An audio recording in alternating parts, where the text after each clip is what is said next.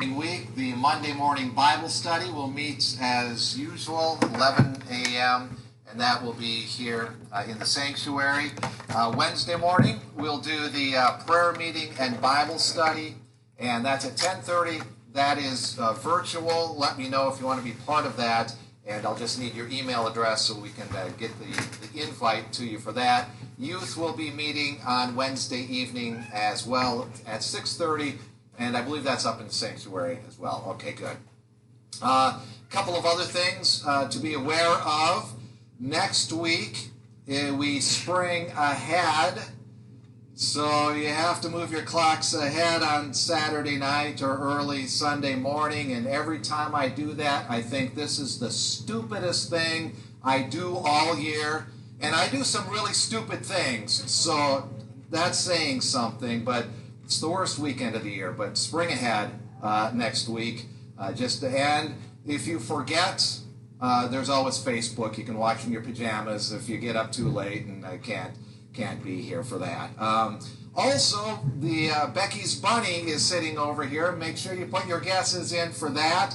The winner will be announced on Palm Sunday, which is the 28th of this month. And so you can send a message through Facebook if you want to make a guess virtually. Otherwise, it is sitting here on the Oregon if you want to make your guess for that. And as always, if there are any last-minute changes regarding activities, we'll get those online and get those on Facebook as soon as we can. And so that's some of the things going on around here. And let's now turn to Psalm. Let me read from Psalm 29. It's a Psalm of David, and it reads, "Ascribe to the Lord, O heavenly beings. Ascribe to the Lord glory and strength. Ascribe to the Lord the glory due his name. Worship the Lord in the splendor of holiness. The voice of the Lord is over the waters. The God of glory thunders. The Lord over many waters. The voice of the Lord is powerful. The voice of the Lord is full of majesty." Let's pray. Heavenly Father, we do come together to worship you and to give you all glory. And we also gather and meet like this to hear your voice, that you may teach us, that we may grow stronger in your word. We ask that you bless this time of worship, and we ask this in Jesus' name. Amen. And then what we will do is I will give you a few moments here to go to the Father in your silent prayer with your own confession, with those who may be on your prayer list this morning, other concerns that you may have.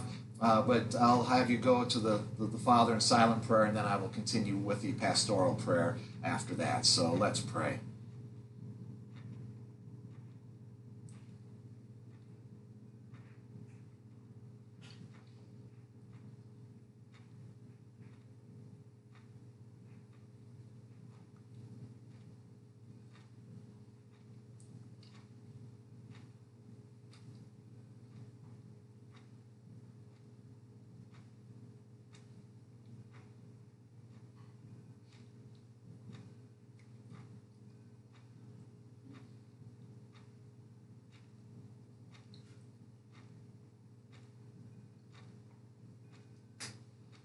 Heavenly Father, you are the God of all knowledge, the God of all wisdom, of all strength and power and glory. We give you praise. We thank you for the many ways that you bless us. And Heavenly Father, we do confess that we have sinned against you, sinned in thought, sinned in word, sinned in deed. And all these sins we mourn, lament, and cry out for pardon. Give us the fullness of a godly grief that trembles and fears, yet trusts and loves you. Grant that through the tears of repentance we may more clearly see the brightness and the glories of the saving cross. That cross in which Jesus died to forgive us of our sins.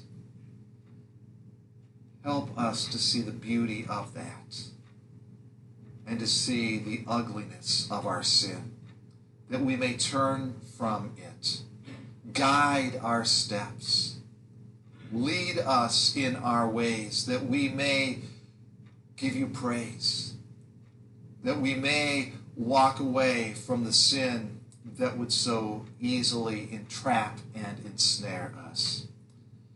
And Heavenly Father, we do pray for those around the world and many of the things that are going on. We pray, continue to pray through this pandemic for those who are sick with COVID, and we ask that you will bring this to an end. We thank you again for the vaccines that are available, and ask that this will all work and that we can get people taken care of, that we can get back to some normalcy of life again. You are Lord of all things, and Heavenly Father, we cry out to you and ask for your healing in the midst of this pandemic. We pray for those who are sick, those with cancer, and those who are suffering strokes and seizures, those who have had procedures done by doctors, and we pray for healing for them, continued strength for them. For those who are awaiting test results or awaiting for a plan for certain illnesses and sicknesses, we ask for peace and comfort, for encouragement and strength. Heavenly Father, we do continue to pray for our leaders, that you will keep them safe and that you will keep them healthy. We also ask that you will give them a godly wisdom that they may lead rightly. We pray for those we know and love who are lost in their sin, who have not come to the saving truth of the gospel. May you open their hearts and their eyes to that truth, that they may see you as Lord and Savior and give you praise. We do pray for your church around the world, for those missionaries who are serving in very hard areas in this world and suffering many things, hunger and oppression, and whatever else they may be dealing with. We lift them up to you and ask that you will encourage them and give them boldness and great success in preaching your word. And for churches in this nation, we ask that you keep us pure, keep us focused on you. Help us to be better servants. Help us to grow in the love and knowledge of you, that our words and our deeds may be salt and light in this world, that they may see you through all that we do and give you praise. And we pray this in Jesus' name. Amen. And then what I will have you do is turn to John chapter 6. And it's going to be a long passage today, so you can settle in, and we're going to read quite a bit here. We'll start at verse 22 and read all the way to the end of the chapter, verse 71. And so when I warned you when we started with John, this would happen. We were going to take some pretty long passages here, and there's a couple of big ideas, but they're tied together. So I decided to take the whole thing here from 22 to the end, and let me set it up here. What has happened earlier in chapter 6 is Jesus, in fact, this is just the day before, had fed 5,000 men, but if you were to include all the others, maybe 20,000 people, and he fed them with a few loaves of bread and a couple of fish, and then he got his disciples on a boat because the crowd, that all these people that he had fed, they wanted to make him king. And he didn't want that. They wanted the wrong type of king. So he made his disciples get in a boat and go to the other side, now to the west side, near Capernaum. We'll find that's where they are at. So the disciples went on a boat as Jesus dispersed the people, and then he walked on the water and caught up with the disciples, actually, on the water. So that was the previous day. And as you will read when we get to this next passage here, now it's the following day. And so let me read from John chapter 6, beginning at verse 22. On the next day, the crowd that remained on the other side of the sea saw that there had been only one boat there, and that Jesus had not entered the boat with his disciples, but that his disciples had gone away alone. Other boats from Tiberias came near the place where they had eaten the bread after the Lord had given thanks. So when the crowd saw that Jesus was not there, nor his disciples, they themselves got into boats and went to Capernaum seeking Jesus. When they found him on the other side of the sea, they said to him, "Rabbi, when did you come here?" Jesus answered them, "Truly, truly, I say to you, you are seeking me not because you saw signs, but because you ate your fill of the loaves. Do not labor for the food that perishes, but for the food that endures to eternal life, which the Son of Man will give to you. For on him God the Father has set his seal." Then they said to him, "What must we do to be doing the works of God?" Jesus answered them, "This is the work of God, that you believe in him whom he has sent." So they said to him, "Then what sign do you do, that we may see and believe you? What work do you perform? Our fathers ate the manna in the wilderness, as it is written, he gave them bread from heaven to eat." Jesus then said to them, "Truly, truly, I say to you, it was not Moses who gave you the bread from heaven, but my Father gives you the true bread from heaven. For the bread of God is he who comes down from heaven and gives life to the world." They said to him, "Sir, give us this bread always." Jesus said to them, "I am the bread of life. Whoever comes to me shall not hunger, and whoever believes in me shall never thirst. But I said to you that you have seen me, and yet do not believe. All that the Father gives me will come to me, and whoever comes to me I will never cast out. For I have come down from heaven, not to do my own will, but the will of him who sent me. And this is the will of him who sent me, that I should lose nothing of all that he has given me, but raise it up on the last day. For this is the will of my Father, that everyone who looks on the Son and believes in him should have eternal life, and I will raise him up on the last day." So the Jews grumbled about him, because he said, "I am the bread that came down from heaven." They said, "Is not this Jesus, the son of Joseph, whose father and mother we know?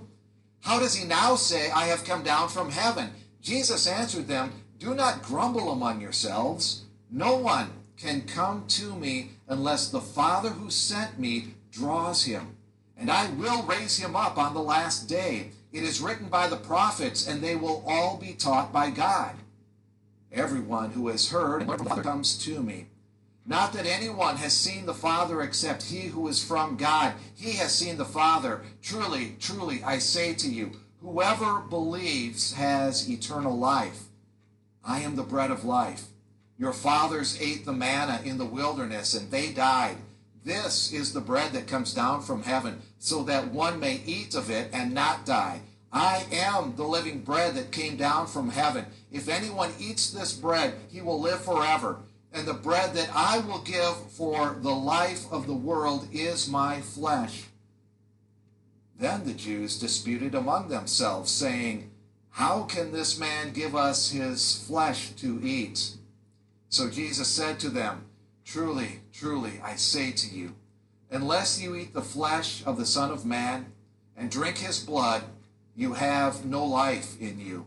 Whoever feeds on my flesh and drinks my blood has eternal life, and I will raise him up on the last day. For my flesh is true food, and my blood is true drink. Whoever feeds on my flesh and drinks my blood abides in me, and I in him. As the living Father sent me, and I live because of the Father, so whoever feeds on me, he will also live because of me.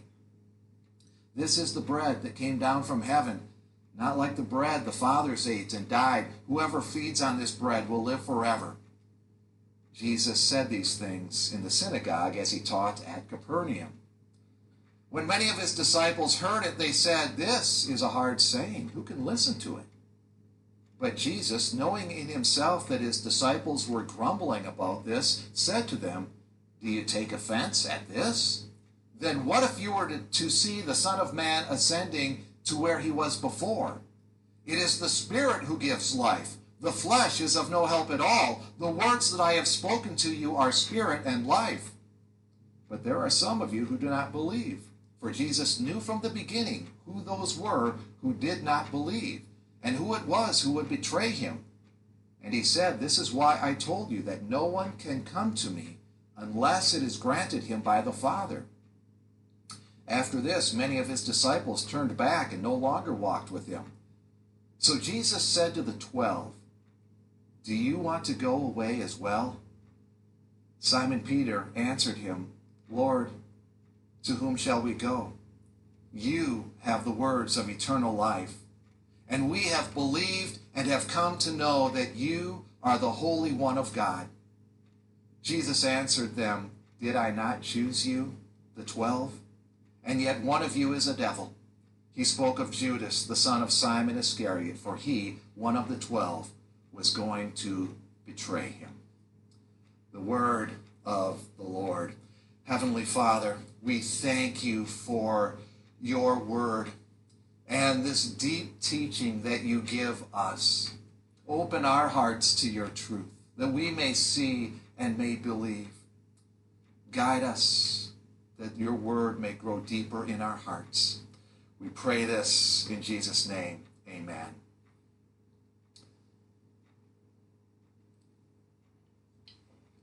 Well, I look at this passage, and I'm reminded I was fortunate to grow up in a house where homemade bread was pretty much the rule of the house. That's what I had growing up. And you walk in the kitchen and smell the homemade bread. And even now, I'm very fortunate. The kitchen I currently live in, there's homemade bread being made there every once in a while. And you smell that smell and cut off a slice and put way too much butter on it, so it all soaks through. And that first loaf of bread, you eat the first half in like 10 minutes. And then you start putting honey on it, some of that really good local honey, maybe from Tommy's Bees, and you got that honey, and you start eating it, and you're a buttery, sticky mess when you're done, but you love it. Just that smell and taste of this great bread. And that's what I want us to think of when Jesus says things like, "I am the bread of life." Because it's often these things that God gives us. We often think of them as simple things, homemade bread. And God says, enjoy that. Enjoy all the butter and honey and whatever you have on it. But remember, there's something better. That best homemade bread, and there's something better. And Jesus will say things like this: "I am the bread of life. I am the light." When you think of yourself in a dark room, and how comforting it is when you finally stumble on a flashlight. No, I have light. And the security you feel with that. When he says, "I'll give you the living water," and when you're parched and really need a drink, how good that drink is. And God said, yeah, these are all pointing to me. There's something better coming. And Jesus, the previous day, had fed a whole bunch of people bread, starting with just a few loaves, and he fed them this bread, and it must have been good because they're coming back for more, as we see in our passage. And this crowd is following him again as we go back to the beginning here, starting at verse 22 through 29.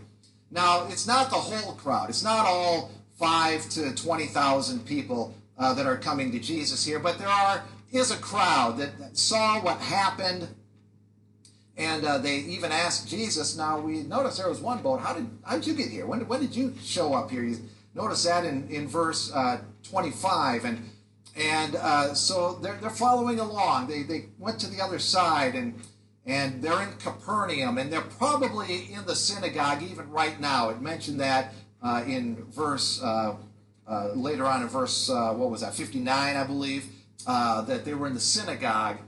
And so when they call him a rabbi, which means teacher, that's my indication. They're probably in the synagogue at this point even. And they've always wanted signs. That's one of the things with these people following Jesus, is they always want another sign. Perform another miracle. And Jesus said, you know what? You're even beyond wanting another sign now. In verse 26, you're here because you want more food. I fed you, and now it's beyond a sign. Even now you're just following along because you want this food. But don't work for that bread. In verse 27, you've gone to a lot of work for that bread, but there's something better. Don't labor for that bread that you'll eat and get hungry and eventually die, but go for this bread that endures to eternal life. And they don't quite understand. They ask Jesus, well, what must we do to be doing the works of God? You're telling us to labor for the bread that endures. So what must we labor in? What must we be doing to do the works of God? And Jesus gives this answer in verse 29. This is the work of God, that you believe in him whom he has sent. And we're going to build on that. That's kind of the overarching thought of, well, pretty much everything I say, but the overarching thought of this passage. This is the work of God. Believe in him whom he has sent. And Jesus is going to make that very clear. He is the one whom the Father has sent. Believe in Jesus. If you take nothing else from this, take that.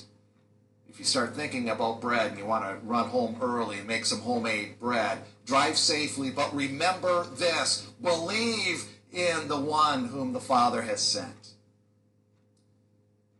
And so we're going to build upon that.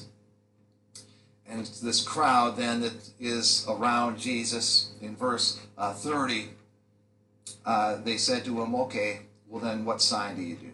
They're back to the signs now.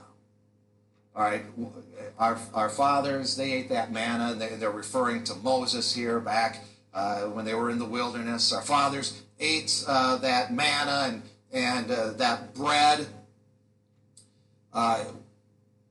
Show us your sign. Now, granted, there are some people who had followed from the other side of the sea, and they saw something, but they want to see more. There's probably some new people in Capernaum here around the synagogue, and they're saying, well, show us something. What sign do you have? Because we have Moses. And Jesus then says, but it wasn't really Moses who gave you that bread. In verse 32, that wasn't really Moses. That was the Father who gave you that bread, and the Father gives you the true bread, and this true bread is he who comes down from heaven and gives life to the world. That's the true bread, and Jesus is trying to get their attention again, back on him. So don't go for that manna where they ate it and they died in the wilderness, but this true, this living bread. And I want to tie in where we're going to jump around a little bit, but notice how in verse 35, Jesus, he says, I am the bread of life. And then he picks up on this thought again. If you jump ahead to verse 48, I am the bread of life. So I kind of want to tie in verses 48 through 58 with verses 30 through 35 here. And we're going to kind of bounce between the two, because Jesus is making this point. I am the bread of life, the true living bread, and he even uses that term flesh in verse 51. Now, as we read these verses, especially in 51 and kind of to the end, you come across things like verse 54, whoever feeds on my flesh and drinks my blood has eternal life, and I will raise him on the last day, for my flesh is true food and my blood is true drink. And what we have to remember when we read that is that Jesus has already established what the true bread is and how we are to think of this. When you go back to verse 29, remember, that was kind of our starting point here. This is the work of God, that you believe in him whom he has sent. And then look at verse 35 again. I am the bread of life. Whoever comes to me shall not hunger, and whoever believes in me shall never thirst. And if you look at verse 40, it said, this is the will of my Father, that everyone who looks on the Son and believes in him should have eternal life. So when Jesus is talking about this bread and drink in verses 54, 55, and 56, he's already set up what it means to eat, if you will, and drink. And that is to come to him and believe in him. And we kind of need a right understanding of that's what Jesus is saying. Come to me and believe in me. And we understand that Jesus is not instituting the Lord's Supper here, or communion, or Eucharist, or whatever word you want to use for that. He's not instituting it here. Now, there's some great teaching we take from here when we go to the Lord's Supper, but he's not instituting it here. He's teaching. He's making a point, and we have to get kind of the right idea of this, the spiritual reality of feeding on Christ and internalizing Christ, ingesting Christ, if you want to use that term, feeding our faith, laboring for that bread, and believing. Come to Jesus and believe. And the importance of this is right thinking is pretty big, because there are some that, if you read verses 54, 55, and 56 without that earlier context, you can do a couple of things. You can come up with some theology that's almost nonsensical about what the Lord's Supper is. And also you can drift off into sacramentalism, if you will, or a works-based thing, where when Jesus said, whoever feeds on my flesh and drinks my blood abides in me and I in him. That's in verse 36. Whoever feeds on my flesh in verse 54, my flesh and drinks my blood has eternal life.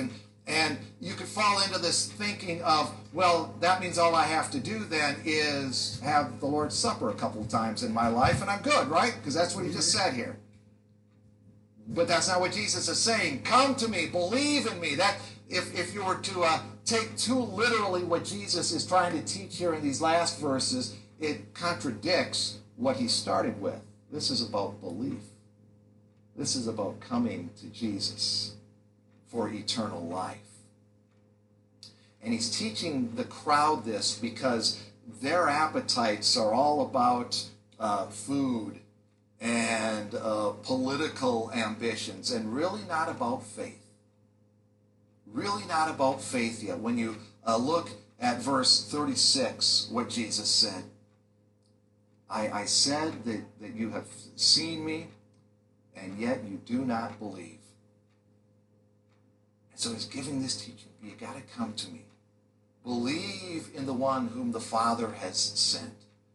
And then, in the midst of all of this, he gives more wonderful teaching, but also more teaching that can be misunderstood. It's a very deep passage here, and he gives this wonderful teaching about faith and what their faith really is. And so let's kind of jump in the middle of where we've been then, verses 37 through verses 47. And you'll see what Jesus is saying here. Now, first of all, there's a problem that the crowd is going to have. Jesus said, I have come down from heaven not to do my own will, but the will of him who sent me. And the crowd is going to say, well, wait a minute. He came down from heaven, but we know who his father was. Joseph is probably dead at this point. We know who his father was. We know who his mother was. Later on in Scripture, they'll say, we know who his brothers and his sisters are. What does it mean that he came down from heaven? So they're going to get tripped up on that. And once again, John is pointing to the deity of Jesus. Jesus, as God, came down from heaven. But also, Jesus gets deeper in about this faith. And if you read verse 37, Jesus said, all that the Father gives me will come to me. And whoever comes to me, I will never cast out. And then if you will, jump to verse 44. No one can come to me unless the Father who sent me draws him, and I will raise him up on the last day. Just notice the first two sentences in those two verses. Verse 37 again. All that the Father gives me will come to me. Verse 44. No one can come to me unless the Father who sent me draws him. And this is one of the major themes in John's gospel, is the divine sovereignty of our salvation. In other words, that it is God who's all of salvation. God who chooses us for salvation. This comes up again in John chapter 8. It'll come up again in John chapter 10. It's part of John chapter 12, where it's really striking when the prophet Isaiah gets quoted. It's part of Jesus' high priestly prayer in John chapter 17. This idea of predestination, if you will, of God knowing, God choosing. It's even later on in this passage when you look at verses 64 and 65. Jesus knew from the beginning who those were who did not believe. And that's why he said, this is why I told you that no one can come to me unless it's granted him by the Father. In verse 70, after Peter gives this great confession, Jesus, we believe who you say you are. And Jesus said, I chose you. It comes up over and over again. Paul will write about it, predestination, and in Romans and in Ephesians, there's words like foreknowledge and God's choosing throughout the New Testament. But here's a doctrine that often gets categorized as Calvinism or Reformed theology, and will be often minimized and even dismissed sometimes by people. And I understand why. I do understand. I don't agree, but I understand the reluctance to go with what Jesus is saying here.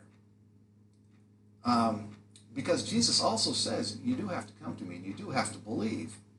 D.A. Carson writes, it must be insisted with no less vigor that John emphasizes the responsibility of people to come to Jesus. When you look back at chapter 5 and verse 40, Jesus said, yet you refuse to come to me that you may have life. And so this does sometimes get minimized by some. And that's too bad, because it's such a beautiful part of our faith. Again, I'm going to jump between verses 37 and 44. And I'm going to split them up a little bit. All that the Father gives me will come to me, in verse 37. Verse 44, no one can come to me unless the Father who sent me draws him. The end of verse 37, whoever comes to me, I will never cast out. The end of verse 44, and I will raise him up on the last day. There's a promise in this. There's a beauty in this. When you look at verses 38 and 39 and 40, I've come down not to do my own will, but the will of him who sent me. And this is his will, that I should lose nothing of all that he has given me, but raise it up on the last day. This is the will of my Father. Everyone who looks on the Son and believes in him should have eternal life, and I will raise him up on the last day. Jumping ahead to verse 47, truly, truly, I say to you, whoever believes has eternal life. And here is Jesus. Here is the Son of God who is perfectly obedient. And he's going to do the will of the Father. And he's also supremely powerful, so that he can perfectly do the will of the Father. And this is our assurance of eternal life. The Father choosing us, the Holy Spirit enlightening. Jump ahead real quick, if you will, to verse 63, where Jesus is saying, it is the Spirit who gives life. The flesh is of no help at all. The words that I have spoken to you are spirit and life. The Holy Spirit giving life, the Son with his perfect obedience, the bread of life. It's a wonderful, beautiful thought, because I know my sin, and you know your sin. And if this were all up to me, I would be utterly lost. But God chooses. And God, the Son, is perfectly obedient, and he will not lose one of those who believes in him. This is the bread of life. This is better than my homemade butter-soaked, honey dripping off piece of bread that I eat. It's a reminder that there's something more delicious out there. And we labor for that. And we labor, or we hunger for the true bread. And it's wonderful teaching and assuring teaching. But it is hard for many to accept, and that's what Jesus runs into here. It is hard for many to accept. And in verse 60 and then to the end, many of the disciples heard this. Now, when he's saying disciples here, he's talking about not just the 12, but those who have been following him. Usually it says many of the Jews, and that usually refers to Jewish leaders, but here he's saying disciples. These are people who are actually following him, but they are influenced by their Jewish leaders, and they've got some wrong ideas. But they say, well, this is a hard saying.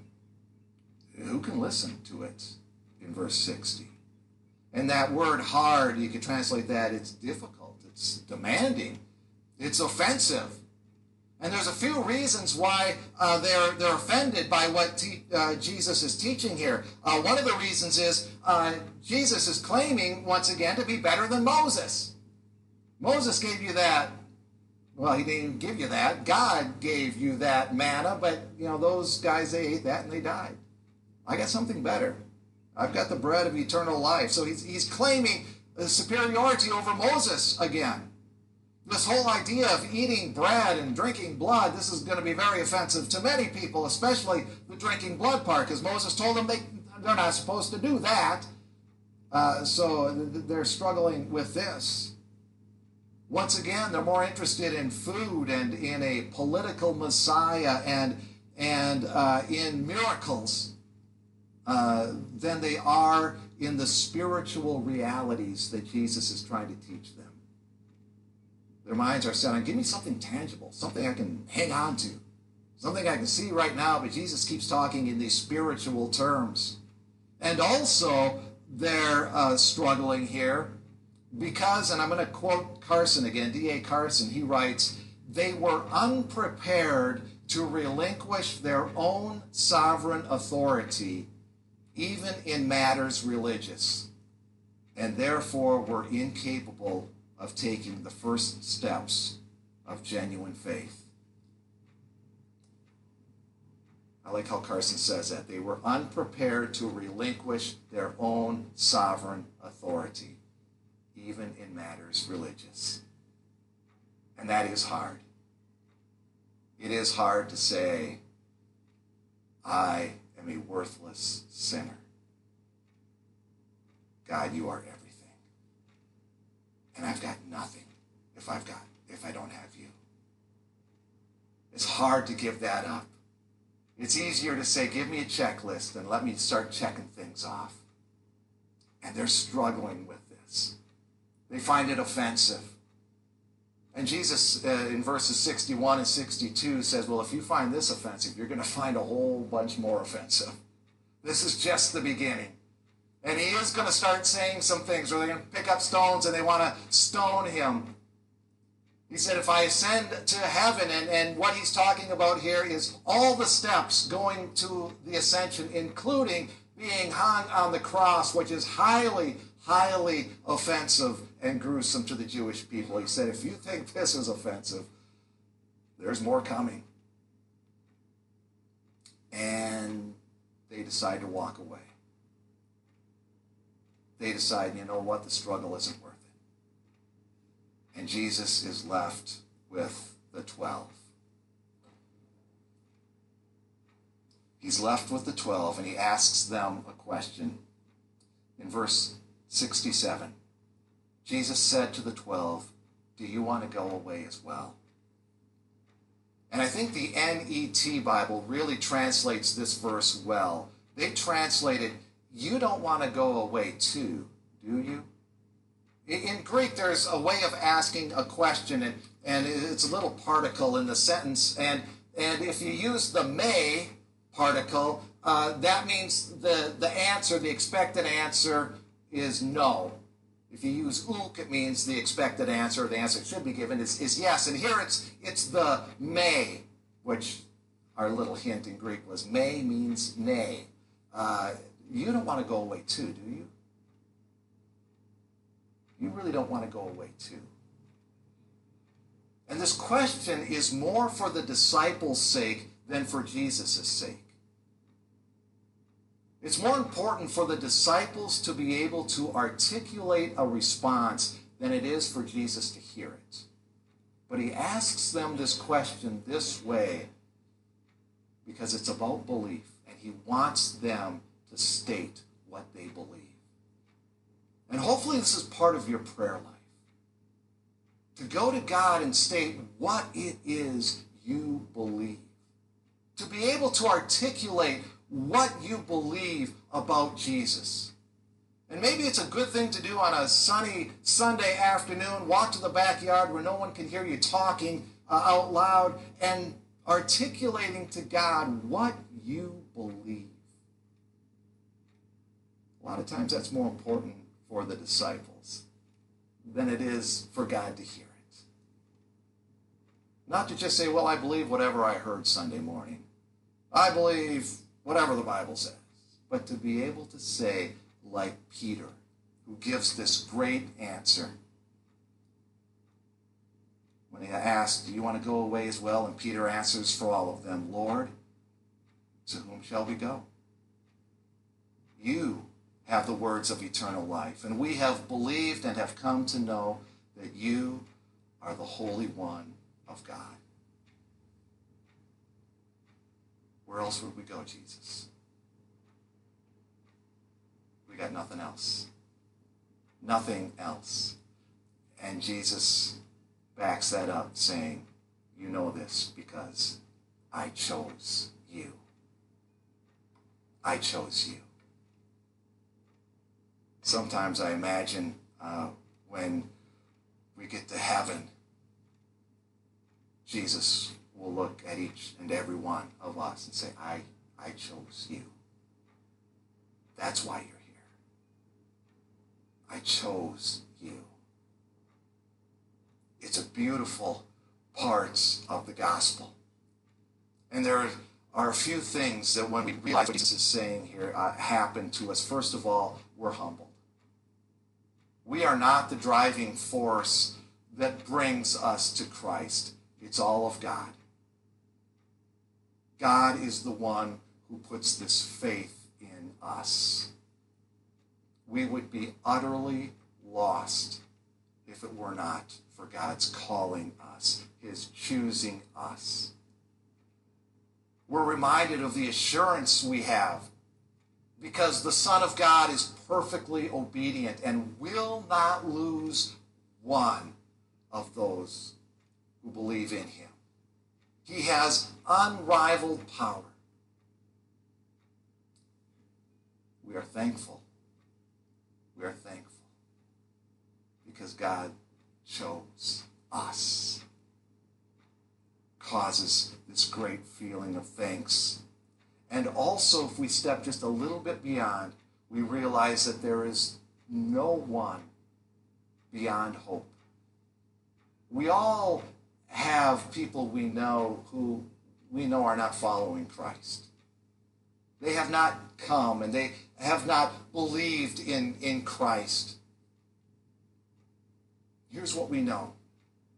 That no matter what sin they have committed and no matter how long they have been committing this sin, there is nothing too hard for God to do. He can save the worst of sinners, and that's why we keep praying for them. Because when he calls, they will come, and Jesus will never lose them. Our salvation is all of God. And what a glorious truth that is. Let's pray. Heavenly Father, all praise to you for electing us to salvation. By the foreknowledge of God the Father, through sanctification of the Spirit, unto obedience and the spilling of blood of Jesus, we marvel at your merciful love. We thank you for choosing us. Keep us firm in our belief. Strengthen our faith that we may continue to grow in it and continue to feed on the bread of life, which leads to eternal life. May we give you praise now and forever through Jesus Christ. Amen. And our benediction this morning comes from the book of Romans. May the God of hope fill you with all joy and peace in believing, so that by the power of the Holy Spirit you may abound in hope. To the only wise God be glory forevermore. In the name of the Father, and of the Son, and of the Holy Ghost. Amen.